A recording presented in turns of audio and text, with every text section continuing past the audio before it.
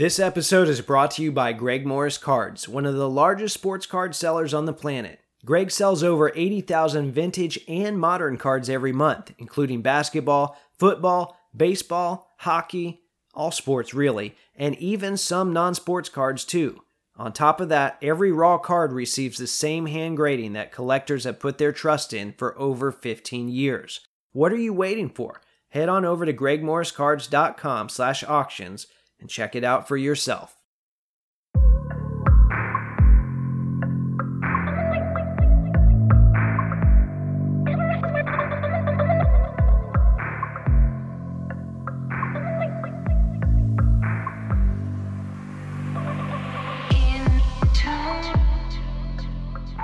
What's up, everyone? This is episode 169 of the Wax Museum podcast, where I talk about all things basketball cards, from past to present to future.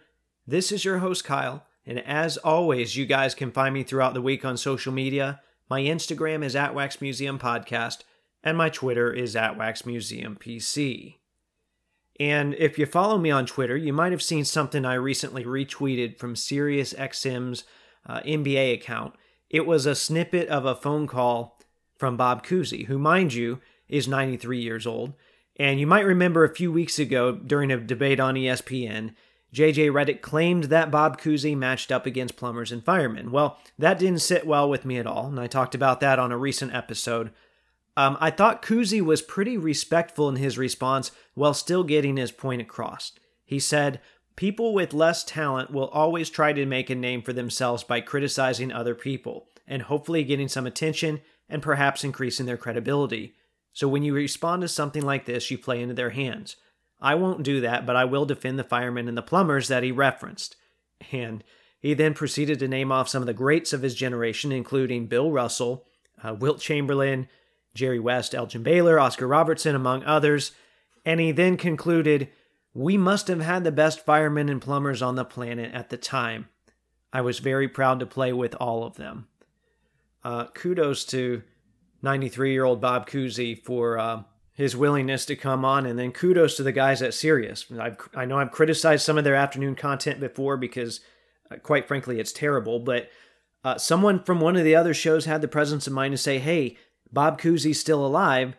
Let's call him up and see what he thinks about this." And then on the flip side, ESPN's bringing people like Pat Beverly on to, make stupid takes that they can then react to throughout the course of the day on their own shows. They're generating news, right? That's just lazy content. There's no reason for these outlets to have to manufacture their own news. There's plenty of stuff going on in sports. Let that serve as a reminder that in 2022, there's plenty of content out there, both good and bad.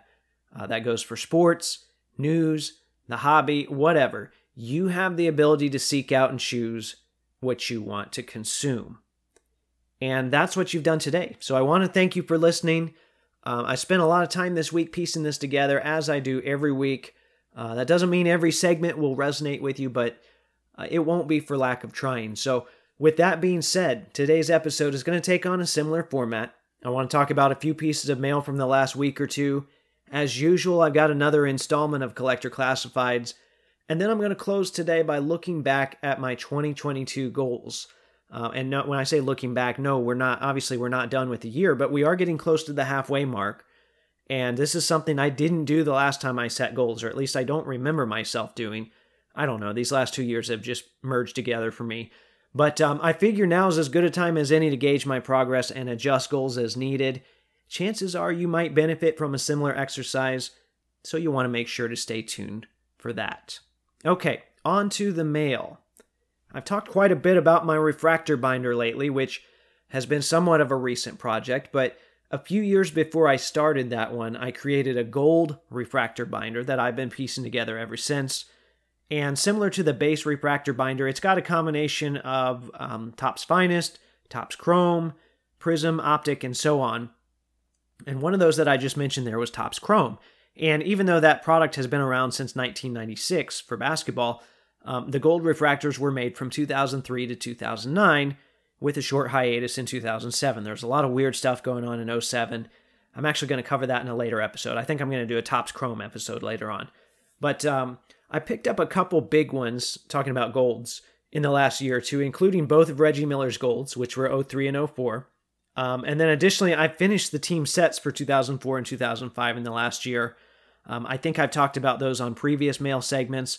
So that left me with 03, 06, 08, and 09 respectively. Well, for 2003, the only card I had left was Jermaine O'Neal. And there's 99 of these things out there. It's not like Prisms where there's just 10. So it seems like a card that's always been available, because really it really has been. And I think that's part of the reason why I was never in a hurry to grab one.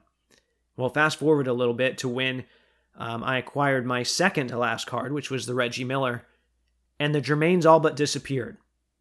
And then there was one on eBay for $65. I refused to pay that much. It got relisted like 5 times. I made offers. They didn't even get responded to. Why have best offer if you're not going to respond? They were fair offers too, by the way. They weren't super lowball. Anyway, I sent this guy messages even. Nothing. So the seller, like I said, he never even countered. Well, eventually, I guess his persistence paid off because someone hit that bin. So, maybe he's doing it right. Maybe I'm doing this wrong. Another copy showed up on ComC via Breakers Row, and it was a PSA 8, which, that doesn't bother me. I would have probably just cracked it out anyway, but they were wanting $125 for it. Well, I wouldn't pay $65 for a raw, so I definitely wasn't going to do that. So that left me no choice but to wait and wait and wait some more until one finally showed up on eBay a week or two ago. And I had it in my saved searches, but I stumbled upon it before I even got the notification, which I don't know if I did. I don't know if it even worked. But either way, I found it manually first. That could be the sign of a problem. But this thing showed up for $50 or best offer. And when I saw that, I knew I should probably just hit the bin. And I even messaged Vintage Pacers and said, I basically, hey, look at this stupid thing that I'm doing. Here's a card that I need to finish off a set. I'm going to send an offer. And of course, he told me, yeah, you might want to hit the bin on that, which was good advice. But this is something I always struggle with, though, because if you get everything you buy for marginally less, even a small amount, that adds up quite a bit over time. So I decided, you know what, I'll put in a $35 offer on it, not expecting to get it for $35. And then if I don't get a counter in the next 30 minutes, I'll hit the bin. And in this case, it worked out. I got a $40 counter, and it ended up costing about $48 after shipping, taxes, and fees, all that fun stuff. But it feels really good to get that 2003 set out of the way. If I remember, I'll try and post that up on social media, the Jermaine O'Neal card at least. If not, I've already posted a video of the complete set on my YouTube channel. That one released on Wednesday, so you'll want to make sure to check that out if you haven't already. Another card that I got in that made its way into that same YouTube video was a 2013-2014 Panini National Treasures Spanning Time Dual Signatures card of Roy Hibbert and Mel Daniels, numbered to 49. I know some of you are probably saying, who's Mel Daniels? Look him up. Hall of Famer, played for the Pacers, played in the ABA. I've talked to some of his friends on this show. Slick Leonard was his coach and friend. Bob Nedilecki was one of his best friends. Anyway, so Mel Daniels. This card is a great example of how my philosophy of collecting autographs has changed quite a bit over the years, because by the time this card had come out in 2014, I'd already gotten Roy Hibbert's autograph in person several times, including a weird but memorable encounter where he signed the cover of my binder instead of a card that I had out and ready. To add to the weirdness, I was wearing a Roy Hibbert jersey when this happened. Now, don't get me wrong. I don't feel like he owed me anything. I'm not entitled to something because I buy your jersey. The whole thing was weird. It was a very weird encounter compared to what I'd had with him before. And then I'd already gotten Mel Daniels' autograph through the mail multiple times as well, on cards that I handpicked and felt were significant. So that we're talking cards like his 71 rookie, his 71 trio, some of his 72 trios, his 72 Topps base card for my set, and so on. So, then everything else of these two players that came up for sale around this time, as far as autographs go, was secondary to me. Because why would I allocate hobby funds on sticker autos of these guys when I already had on-card autos that I had handpicked for my collection? And on top of that, Mel Daniels was still accessible through the mail for the low price of 2 postage stamps. Well, things have changed quite a bit since 2014. Roy Hibbert's retired. Mel Daniels passed away in 2015. And, I thought since he was signing stickers that they'd be putting him in a lot of products. And that wasn't the case at all. He has very few certified autographs. And then Panini in general has moved away from some of the more thoughtful sets like this. And just a side note here, if they still have Mel Daniels stickers just laying around somewhere, I would love it if we could get like a Mel Daniels, Roy Hibbert, Rick Smits, Miles Turner quad. Maybe when Panini is passing the torch, maybe we'll get something like that. But I'm not super confident in that. But anyway, as far as this particular dual card, I'd had it on my radar for a little while now, and it wasn't showing up anywhere.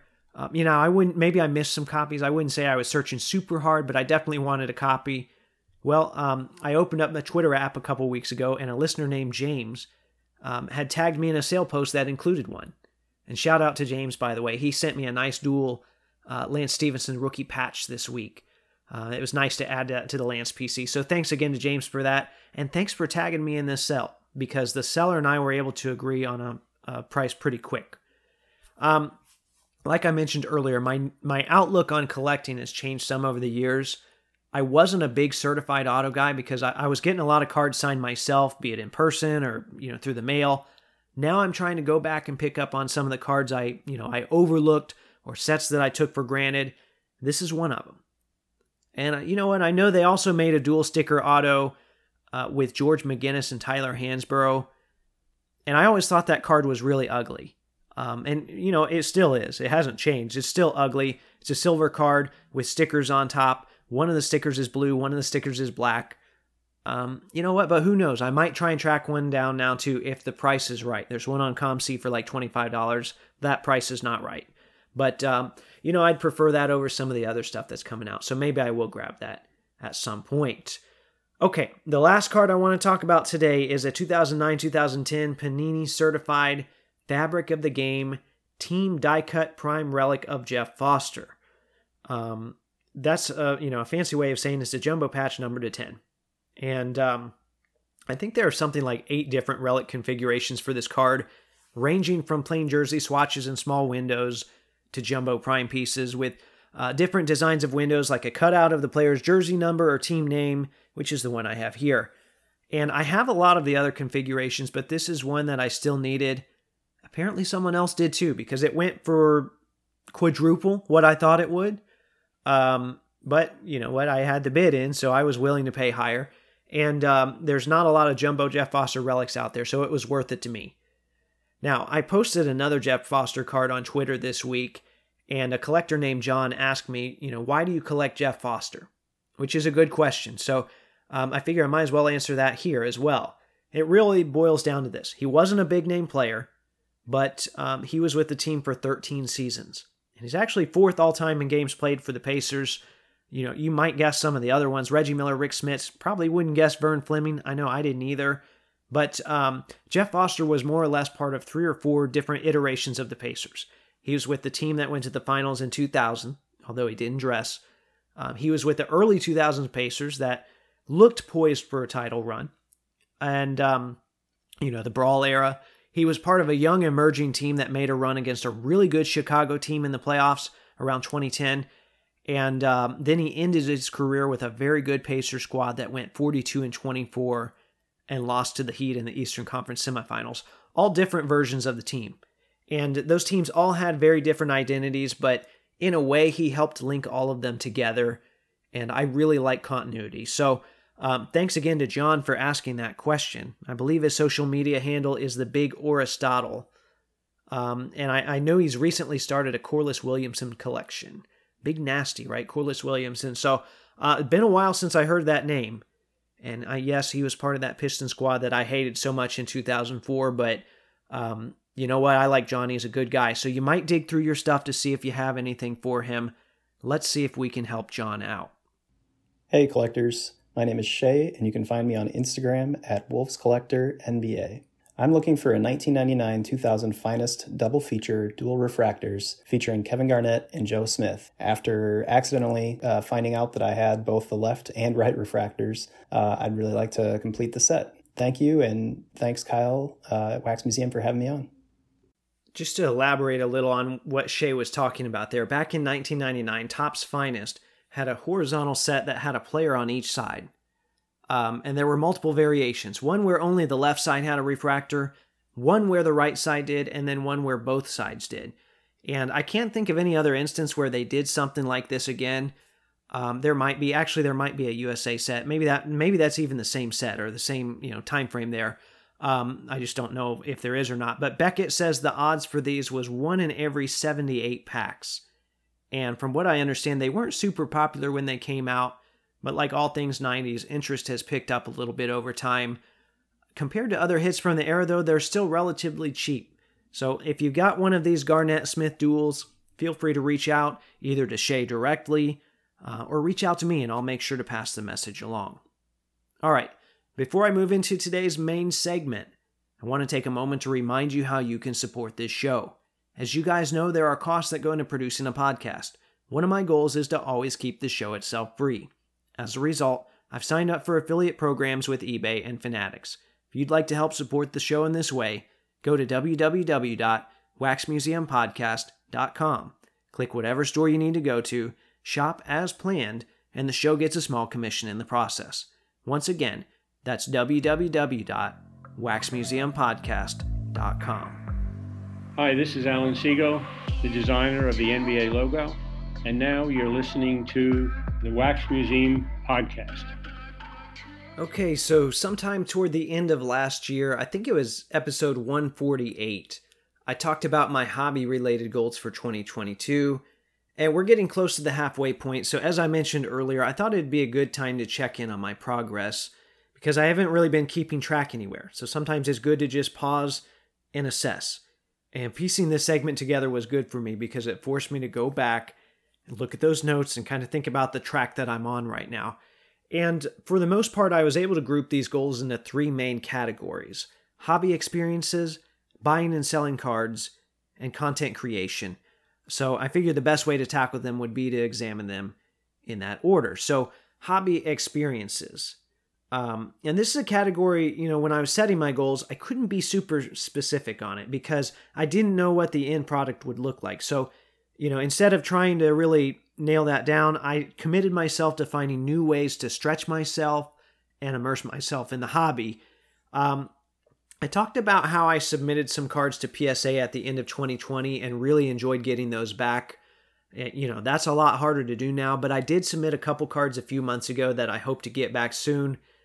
That's not necessarily something new, but it still feels, kind of feels that way to me because I haven't done it a lot. I haven't entirely jumped into the whole grading scene. And I'm not anti-grading. I've talked about this before, but in most cases, it just doesn't make sense for my collection. I've also been toying with the idea, though, of sending some of my 57 Topps cards into SGC. That'll happen at some point. I just don't want to spend all my money on grading before I go to a couple bigger shows this summer. But, continuing with hobby experiences, I know I talked with Owen a while back about trying different hobby apps like Whatnot and Panini Dunk. I still haven't made my way over to Whatnot. I think I'm just assuming it's going to be chock full of shiny stuff that I really don't want, but I should probably get on there and check it for myself, maybe this summer. I did, however, spend time on the Dunk app. That's what I talked about in an episode with Owen. I liked it. I still haven't used it a lot. I've had a couple people reach out to me and send me some Pacers cards to help me get started. So that was nice. So these are some ways that I've tried to branch out a little bit. Although, I'll tell you what, the eBay app for me is still more entertaining than Panini Dunk. But on the flip side, Panini Dunk's a lot cheaper. All in all, though, I feel like I've been pretty immersed in the hobby. Not necessarily in a way that's much different than I normally would be. That doesn't mean I need to, radically change my experience. I enjoy a lot of it as is, but at the same time, I think it would be a good idea to be receptive to new experiences. And that's where some of you might come in. I've made some progress on this goal of hobby experiences so far, but maybe you have some things that you think I should try that would benefit my collecting experience, or maybe something that would give me much needed perspective. Just like I said back then, I'm all ears. Feel free to reach out to me if something comes to mind. All right, so some of the other experiences I talked about revolved around buying and selling, so I'm going to go ahead and move into that portion now and kind of reflect on what that's looked like this last year. One thing I discussed in that 148 episode was lot hunting, primarily on eBay. And you guys know that I've done a lot of online lot hunting. That even led to a deal in a Starbucks parking lot at one point, which was also a new experience for me when it comes to sports cards. I mentioned that I'd like to find another Real Tough 90s card in a lot sometime this year, which I haven't. I wouldn't say I've found anything really tough just yet. I did find a 96, 97 Credentials of Walt Williams in a $13 lot. That's not huge, but those things do add up, so that is nice. Now, I will say, though, this isn't basketball related, but I was winning a sealed box of 1995 Fleer Metal Marvel, or however you want to phrase that, for like $10 with 2 minutes left. And I thought I was going to have a major steal with that one. It was mixed in with like Pocahontas cards and Lion King cards, but then a couple other people must have stumbled onto that one, and I was outbid at the end. That would have been one of my biggest finds ever. But otherwise, I haven't had a lot of time for that lately. I've been studying for a certification test for work, among other things, so I should be able to dive more into that this summer. In the meantime, I'll keep growing my show inventory with smaller lots. But the lot hunting, it's still happening. Now, speaking of card shows, in that original goal episode, I expressed a desire to attend several shows that I've never been to before. And so far, there's been one new show in Florida that I've attended, where I picked up another beat-up Dr. J rookie, so that was a success. And then, of course, I have my 2 trips this summer. I have the Midwest Monster Show in Fishers, Indiana in June, and I've got the Dallas show in July. And both of those trips are already booked, and I'm pretty excited about that. Those weren't in the plans when I originally made my goals. I thought I was going to the National, but I'm really satisfied with the way that everything's worked out so far. In addition to attending shows, I wanted to try and set up at a show that I hadn't done before. Well, I knocked that out in January. If you'll remember, I think I even mentioned it at that episode. When I made that episode, right at the very end, I said, I'm going to text someone that I know runs this local show. I'm going to try that one. Well, I've set up there twice now, and it's gone really well for me. It's a small one-day show. I've talked about it here before, but it works well for me. There's another newer show that's almost 2 hours away from me that some friends have been trying to get me to set up at. I'm not sure if I want to make that drive, but it might be something I consider this summer if the timing is right. Another buying and selling opportunity I've tried to take advantage of is COMC. You guys have heard me talk about that before, and seeing as they are a sponsor of this show, I want to remind you that COMC.com is your home for buying, selling, and flipping all types of trading cards. Their consignment marketplace is home to over 28 million cards across all sports, genres, and eras. With a COMC.com account, you can purchase cards from different sellers over time and ship them home together later, which is what I do, or immediately reprice them for sale on the COMC marketplace, which is also what I do. For more info, you can check them out on social media under the handle at @CheckOutMyCards. Now, as I mentioned last week, COMC is not new to me, but I am a little more motivated to sell there this year now that I'm not setting up at as many shows. And I usually only send about 100 cards a year. I know, people, just because I talk about COMC a lot, people think that I'm sending just huge amounts of cards there. I just like to send a batch in and then kind of use that to generate revenue, to kind of move stuff on the site and keep that cycle going on the site. So I've already sent my 100 in this year. I did that when they ran a submission promo, but I saw they're accepting drop-off submissions in Dallas this summer. So you know what? I've got more cards sitting here in a box. I'm going to Dallas. They're going to be there. Sounds like it all makes sense. So I think I'm going to try and take advantage of that. And then, I would encourage you to take advantage of that site in whatever way suits you as well. For me, that's been picking up nice PC cards, which transitions me to my next point here. Speaking of PC cards, one of my goals dealt with acquiring cards for my own collection because, that's what we do in this hobby. That's a big part of my hobby goals.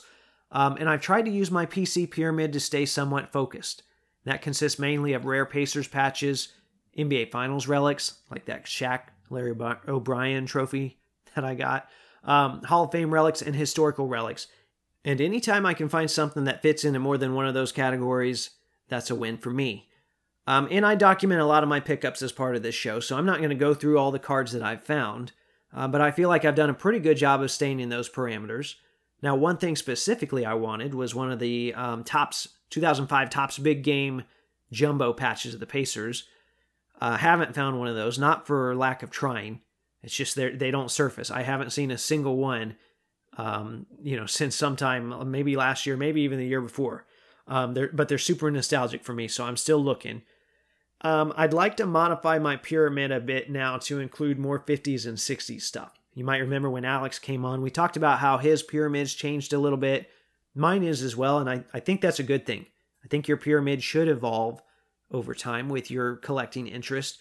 That doesn't mean that the categories have to change necessarily, because a lot of that is historic and a lot of it revolves around Hall of Famers. But for me, I'd like to be a little more intentional about 50s and 60s guys.